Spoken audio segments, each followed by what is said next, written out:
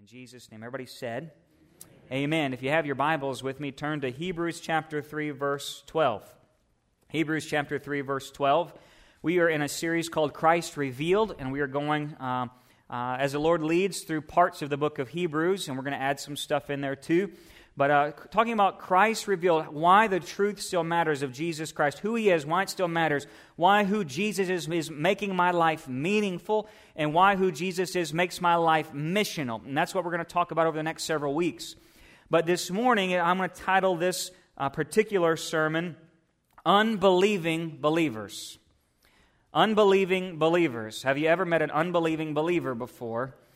And here's some questions I want to ask us today. These are all questions that healthy believers should ask themselves regularly, and you should ask somebody else across the aisle or in your small group regularly. Here's this. How certain are you that you'll make heaven? It's a good question. Do you fear falling from Christ? Does God saving your eternal soul, that fact, does it bring you closer and closer to Him? Does it make you trust Him more and more as your days go on? And how are you resting today in what Christ has done for you? How do you have the resting peace and presence of God today saturating your life because of what Jesus Christ has done? So these are some questions that we should ask each other today. I think the worst part of being a pastor, now there's a lot of great things, but the worst part of being a pastor today is in the years of preaching and discipling and mentoring, even as a young person mentoring people in youth and in college ministry, is that I have seen so many come in and be saved and accept Jesus Christ only to fall away again.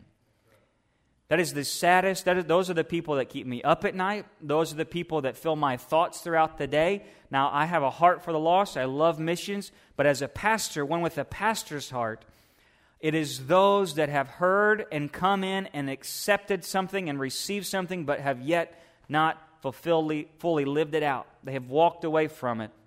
And so to be saved by His Word and wander from it. I think there's a problem in specifically America today that many unknowingly check out after salvation and they fail to truly surrender everything. And why is that? I think sometimes after Christ's work, the Scripture says that we're supposed to work out our salvation with fear and trembling. Philippians chapter 2, verse 12 says. Is there a holy fear, a reverence that we're continuing to work out our salvation in? Or I think sometimes we create our own illusion of God's presence. We can come into church, we can sing some songs that can get us fired up, we can jump and shout, but is it the presence of God? I think we can come and sing some great hymns and some great choruses and remember the good old days of back when we got into the altars, but still fail to get into the altars today. And yet we put on this facade of Christianity. I think sometimes we can rest in our own man-made works, that we can give and we can tithe and we can stop the cussing and the drinking and the sex outside of marriage and we can stop all these things. But yet is the presence of God activated in our life?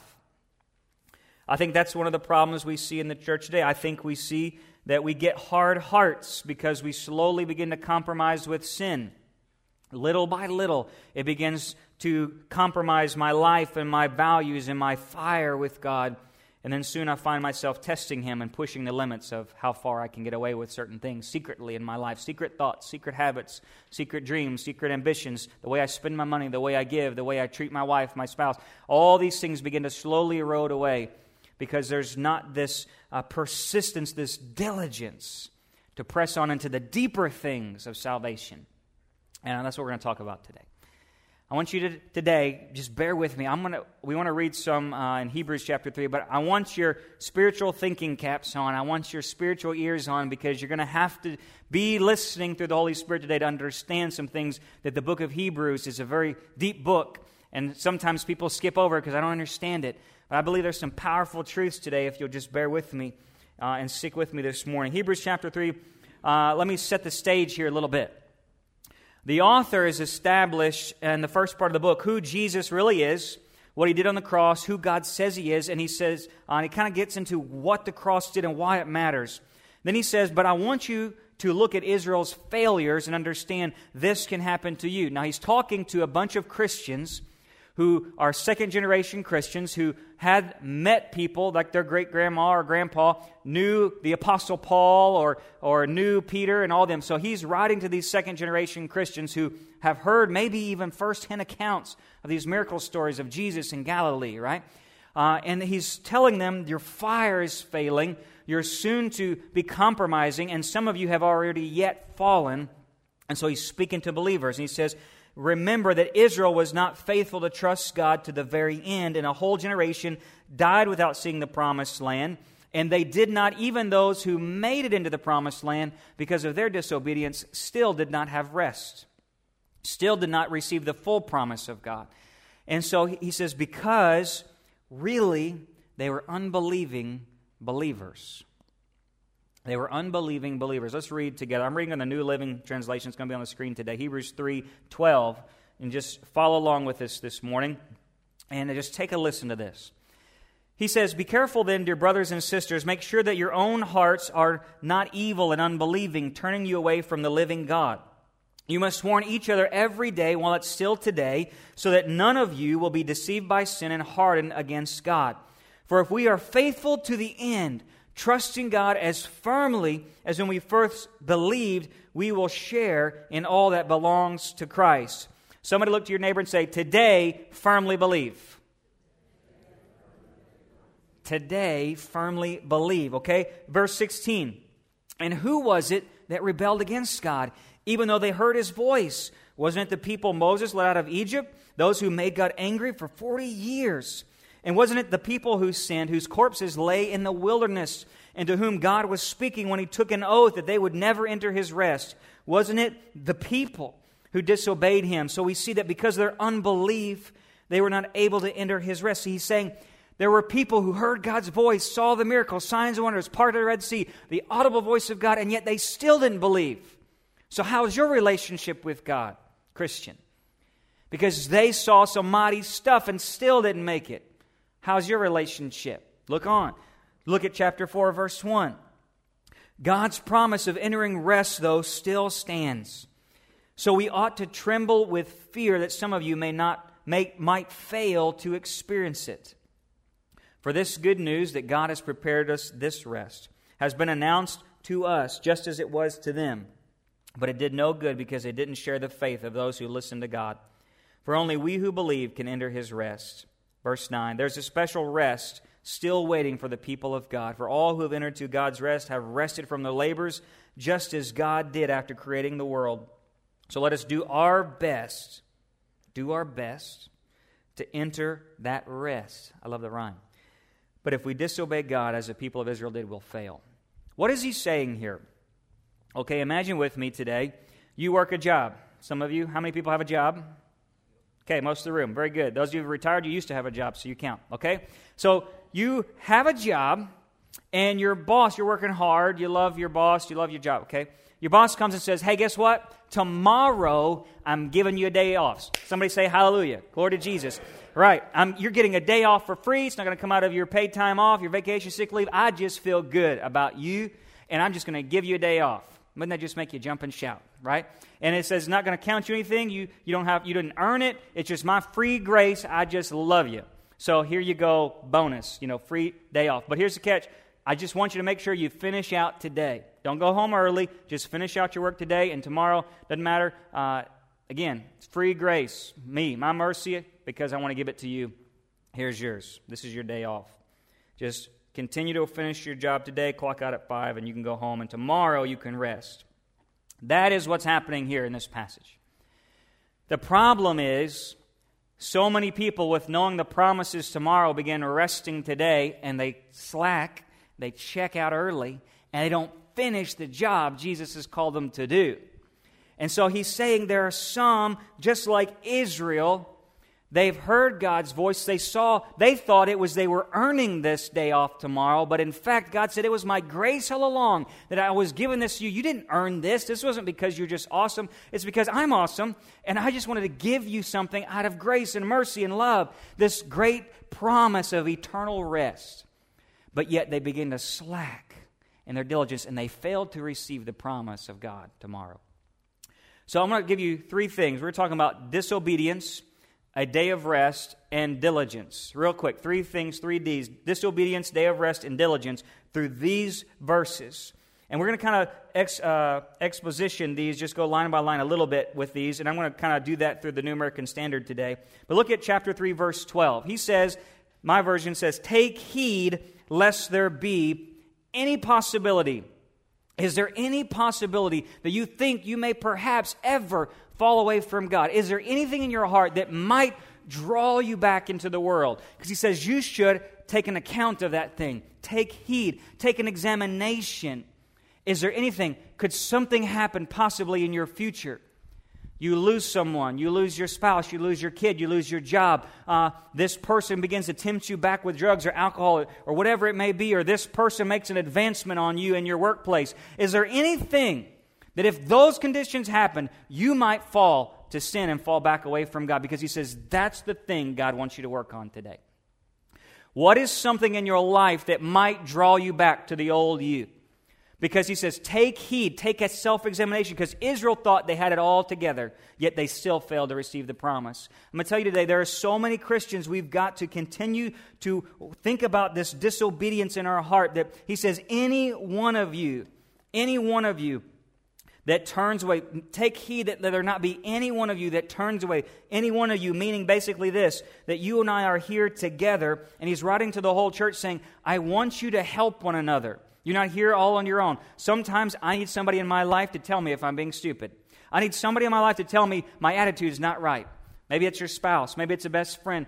Somebody in your church, in your small group that says, I love you. You can trust me. We trust one another. And say, man, I haven't seen you in a few weeks. Are you sure you're still growing in Jesus? How's your prayer life? How's your marriage? I've been noticing you seeing down and depressed lately. That we as a church, it should be a holy fear in us to say, man, I'm concerned for you.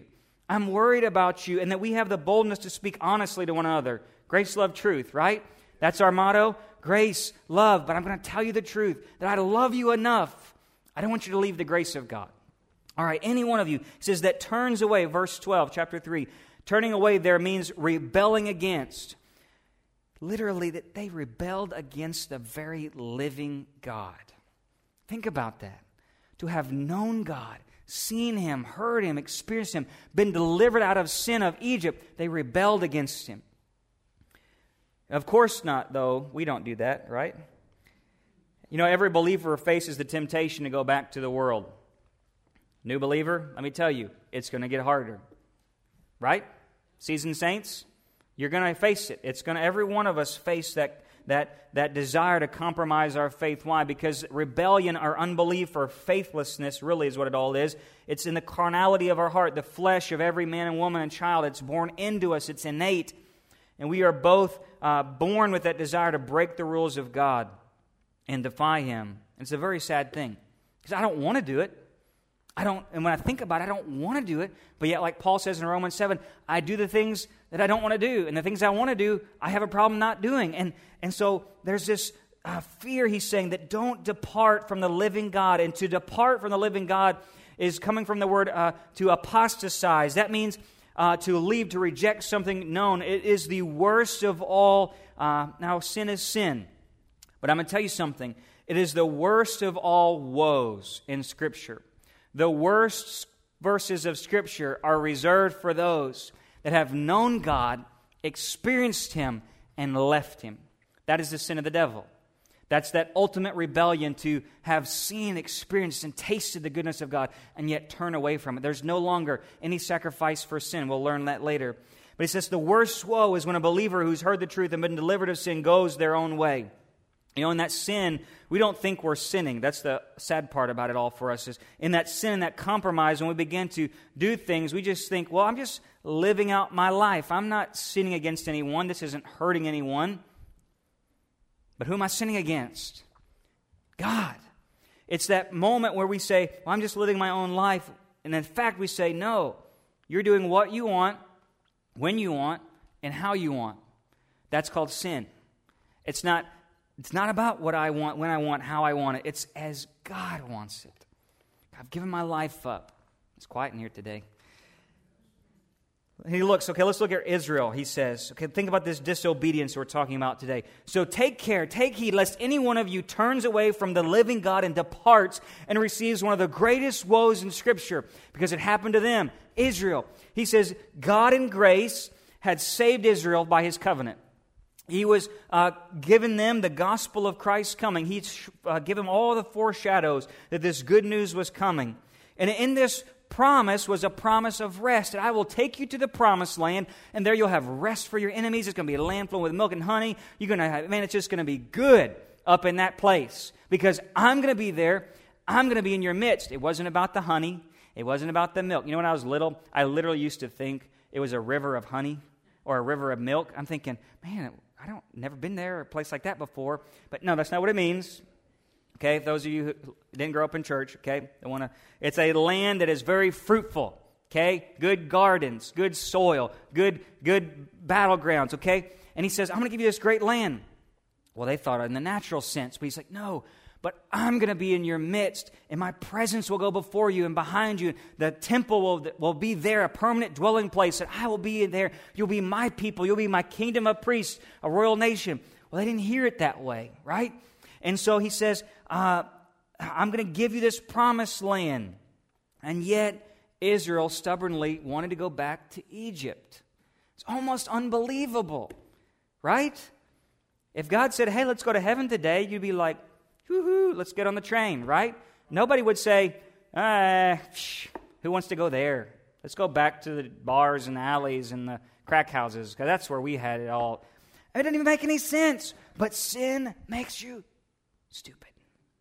Okay? Can I say that? Ignorant, foolish. Doesn't make any sense. And so the promise was putrefied by their disobedience. It was worm-rotted. It was gone. A whole generation thus died in the wilderness. And those who did make it to the promised land still didn't have peace from the enemies. They failed to drive them all out, and they still did not receive the fullness of God, and they didn't receive the fullness of God's presence in their midst. And in fact, they ended up going into exile. Both Israel and Judah went into exile. They lost the temple and lost it all over those generations. How sad of a story. He says, take notice of this, church. I'm not talking to unbelievers. I'm talking to believers, to Christians. That there should be something that we take heed, lest any one of us falls from the hands of the living God and departs from Him. There's a great warning here that they didn't, chapter 4, verse 2 says, they did not hear it in faith. They did not enter because of unbelief. He's talking about believers. Believers failed to enter because of unbelief. Think of it. A whole generation died. Think of it this way. God gave them heavenly manna as a symbol of the bread of life to come, but they only saw what? No meat. Think of this. Hearing with my spiritual ears today. Listen. God gave them manna for the bread of life. They only saw no meat. Think of it this way. God gave them the Sabbath as a sign of His eternal rest to come and the great promise of heaven. But they only saw another day of the week. No work is what they saw. You understand me today? Today, likewise, I think the church is given this great symbol of the kingdom of heaven. It's the body of Christ, the church on earth today. But so many people only see the church as a building or a weekend sing-along. Same sin, church. Same sin. Some just see it as tradition. Worship is not about our music choice. Church attendance is not about our membership. Water baptism is not about what the pastor says when he dunks you. There are some great spiritual truths in each one of those events. But it's not about, communion is not about juice and crackers either. Right? There's some great depths of the Spirit that God, just like He was trying to tell Israel, is trying to tell us today. And that so many Christians still see Christianity through a natural means. It's all about the do's and the don'ts. It's about what we can control here. It's about what our religion looks like, our denomination looks like. But do we have the presence and promise of God in our hearts? Are we full of the joy of the Holy Spirit? And how carnal is our Christianity? And do we hear His word with faith? And is the Spirit speaking to each one of us of how we should live our lives? This is the question that the Hebrews author is getting to us. And he says, why? Why do we not want to disobey God? What's the point? What's all about this disobedience? Because he says there's a day of rest. That you do not want to miss this day of rest. It is glorious, this day of rest. How many people like a day of rest sometimes? Amen? This was spring break here this week. So let's again put on our spiritual ears. What is this resting place? It's the promise of peace in God forevermore. Somebody say amen. The promise of peace in God forevermore. Think about it this way. On the seventh day of creation, I'm just going to get away here and paraphrase what the author of Hebrews is saying in this chapter. He says, in the 7 days, 6 days, God worked and He labored, but on the seventh day He rests. Okay? Was God tired? No. God wasn't tired. Did God need to rest? No. Why did He give us a seventh day of rest? For us. And it was a spiritual symbol. It wasn't about a 24-hour period. Hear me.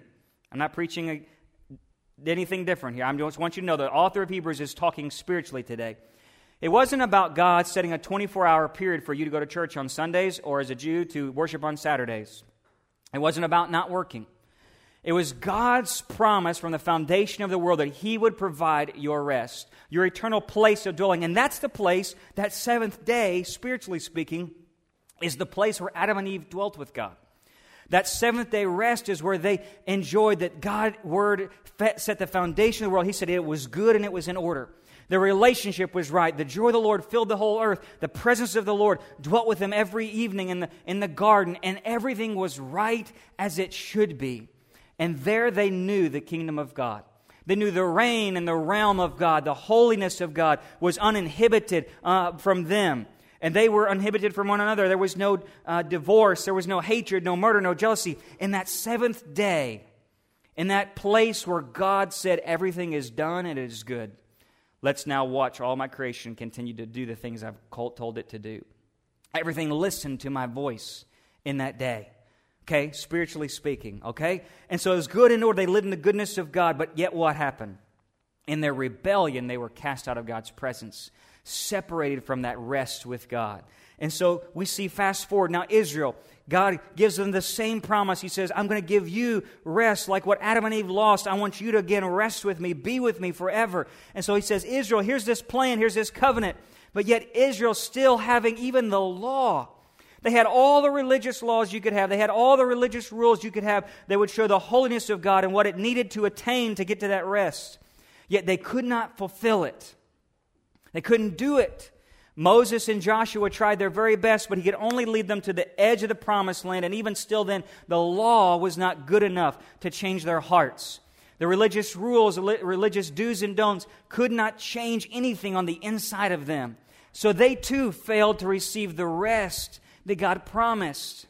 They needed who? Jesus Christ. Now, who did Jesus Christ come back as? So we've got the seventh day Sabbath with God in the garden. God commanded the seventh day of rest in the law, so Israel knew about it. Again, He reminded them about this seventh day rest. Then Jesus comes on the scene, and what does He say He is? I am Lord of the Sabbath. See this? Are you following with me this morning? Jesus comes on, He says, I am the Lord, the God of the Sabbath. He comes on and He says what? In Matthew chapter 11, verse 28. Come to me, all who are weary and heavy laden, I will give you what? Rest. What's He talking about there? Take my yoke upon you, learn from me, for I'm gentle and humble in heart. You will find rest for who? For what? Your souls. You see, the Sabbath was never about the religious do's and don'ts. Your Sunday morning worship experience is not about an attendance record or a tithing record or what your denomination is. It is about this understanding that God is still providing rest for His people. God is still Lord of the Sabbath. And Jesus comes, and just like God worked for 6 days and rested, Jesus came and worked on this world. He worked on the cross, and then He said, it's finished. And He rested. Said He sat at the right hand of the throne. He is waiting in the place of rest, and He's prepared a place for you and I today to sit and reign in realm of the kingdom of God, in the rest, in the presence of God. And so Jesus provides the rest you and I needed. From the foundation of the world, He undoes what Adam and Eve did and brings it all back. What Israel couldn't accomplish through the religious do's and don'ts. They couldn't get to the rest. Jesus says, but now I've provided it for you. I did all the work that was needed so you could rest.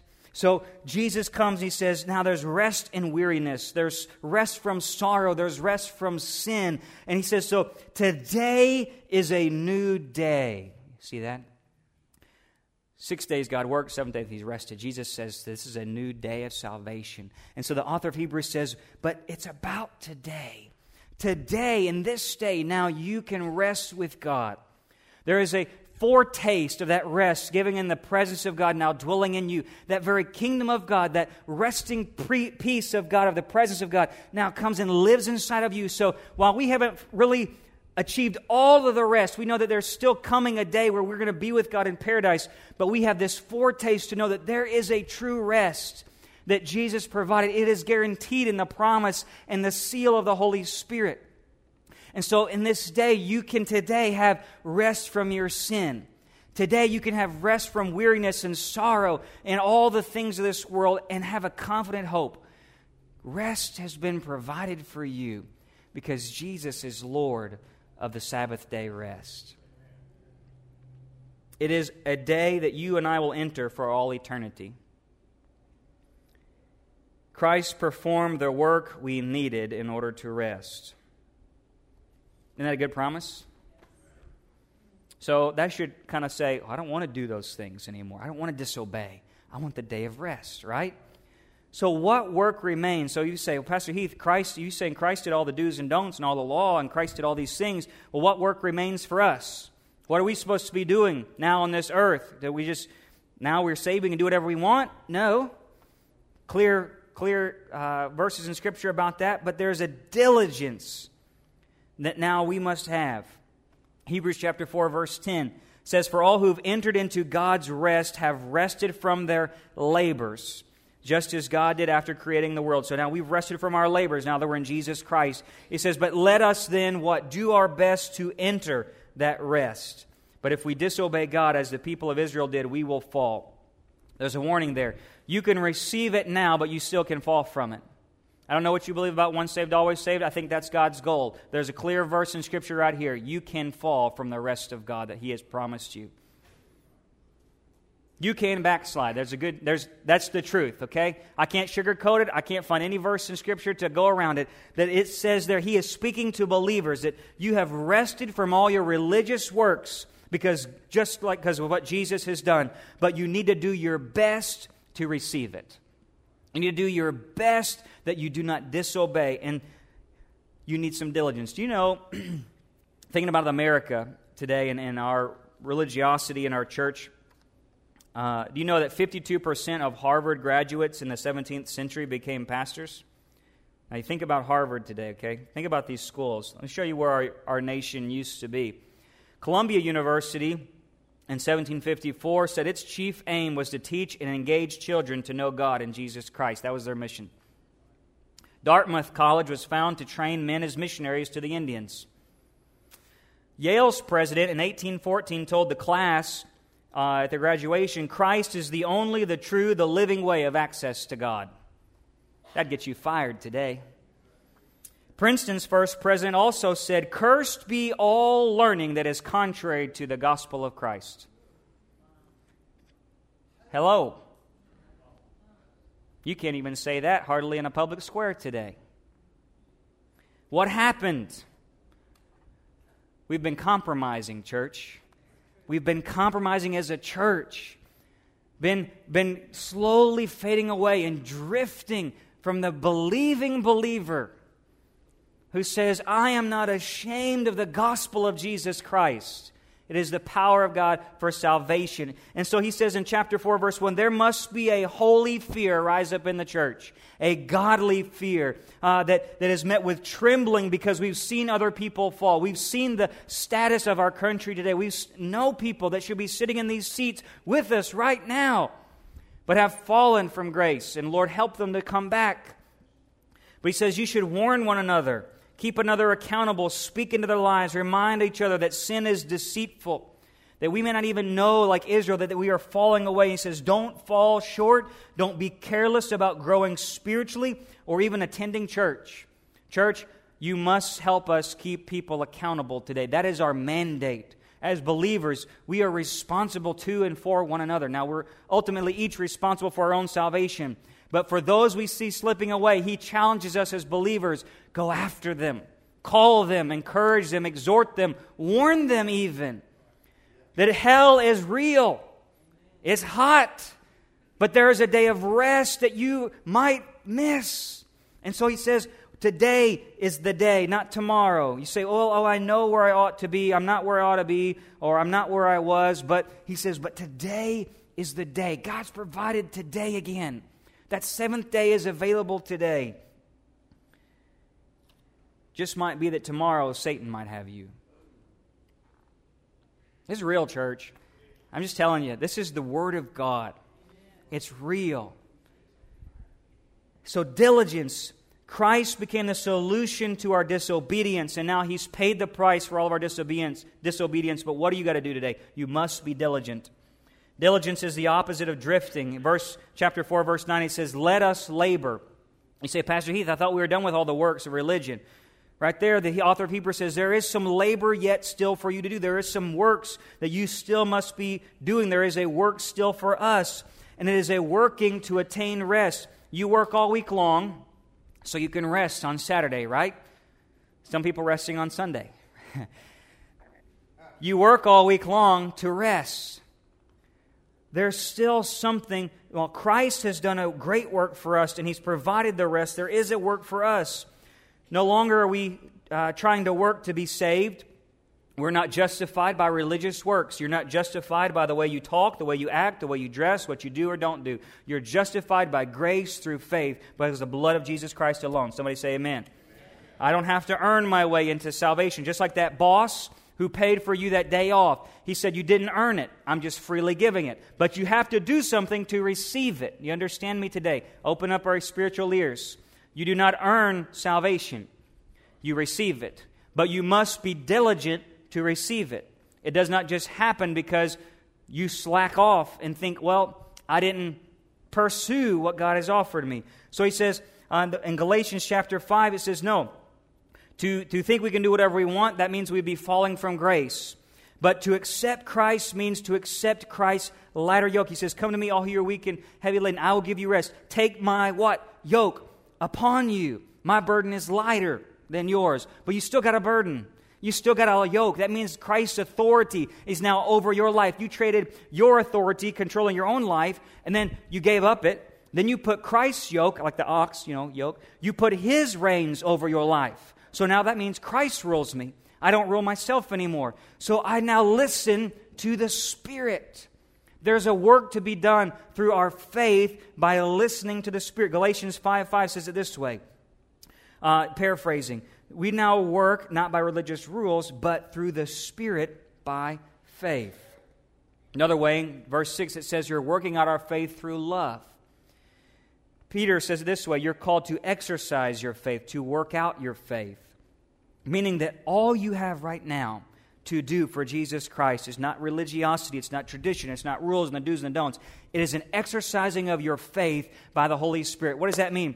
That until Jesus Christ comes back and you receive the rest, you must be doing something with your faith or you will be sliding very quickly. It means your faith must be producing something, that there must be something activated in your life. Are you taking risks for Jesus Christ? Are you stepping out of your comfort zone to give financially and prayerfully and with your time, talent, and treasure? Are we engaged in the gospel mission? Is the Spirit speaking to me as I go about my day and my agenda? Is love being produced from within to without? Is there something activated in me, something churning, something moving inside of me that the Spirit is now ruling and reigning my life?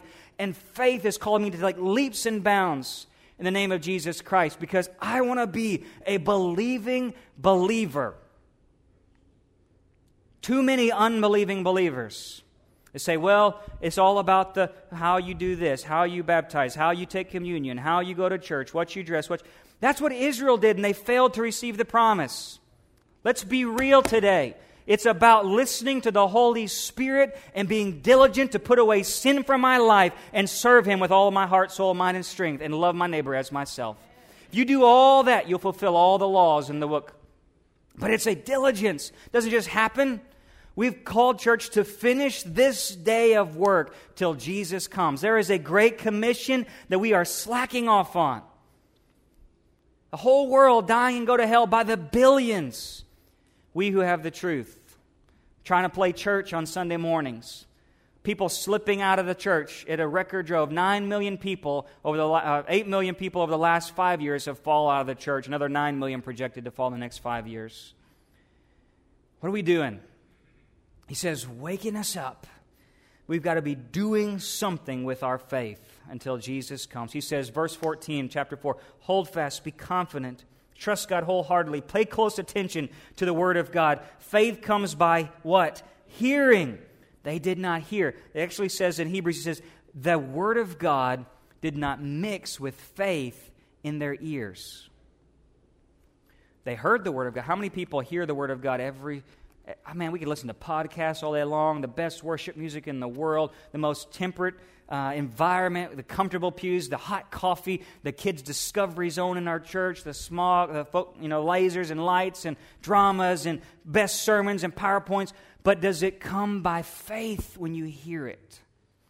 Is there something that we hear the Word of God and it mixes with faith, and there's something that comes out of me by the Spirit that I'm diligently working on that faith? To lay aside my corrupted old self, renewed in the spirit of my mind, putting on that new self which made in the image of Jesus Christ. To turn to Christ's work of grace persistently, even when I fall, to get back up and say, God, I'm going to make it again today by your Spirit. I don't care, I fell yesterday, but God, I'm getting back up again. I'm going to persevere until that rest is mine. Come on, we got to get a little fired up for pushing through.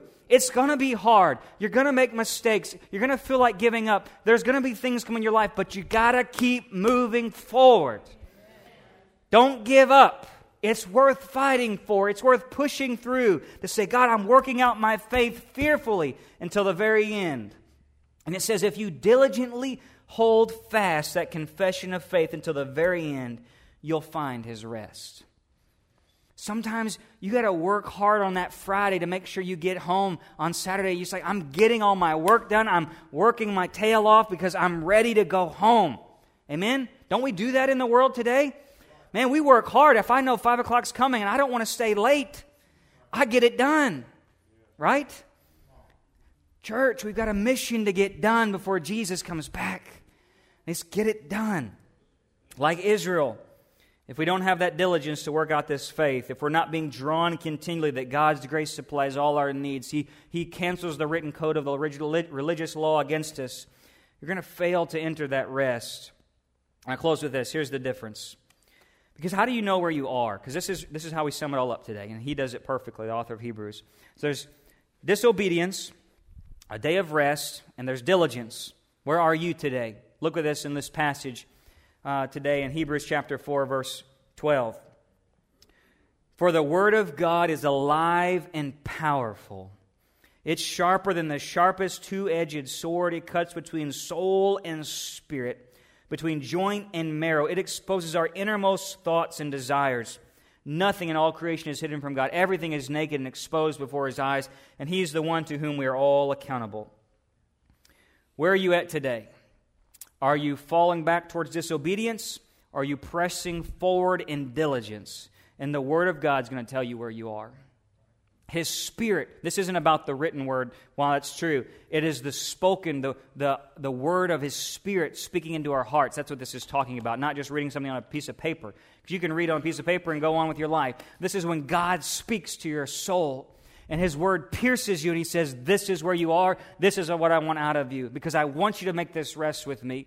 That you can't hide. You can hide from the pastor. You can hide from the church worship team. You can sit wherever you want to sit and sneak in late and sneak out early. You don't have to read your Bible at home. But God knows your heart. He knows how you speak at work. He knows how you treat your spouse. He knows what you think in your secret alone time. He knows. And He says, but are you being diligent to press forward to the rest I've worked to provide for you? If you have an unbelieving heart today, you and I both will be exposed before the living God. That some authors think that this idea of what it's talking about is this dagger that the priest would use to take the sacrifice up to the altar. They would sacrifice that sheep or goat or cow, and they would cut its throat with that dagger, and they would, Brother Ron, being a butcher, would know more about this than I would, but they begin to cut apart that animal and expose its insides, and it would all be open and laid bare before that altar. cut apart into pieces, and God would take it up as a soothing aroma. It would burn up and become an offering of fragrance to God. That's what I want my life to be. A living sacrifice, pleasing to God, like Romans tells us in chapter 12, that every part of me has been taken apart by God and given up to worship to Him. That there's nothing hidden in my life, to confess our sins to one another and be healed, is what James says. That who am I to think I can put off this perfect, polished pastor? You know, I'm a sinner, just like anybody else. Faults and failures in my life, regrets, and so do you. A couple of you.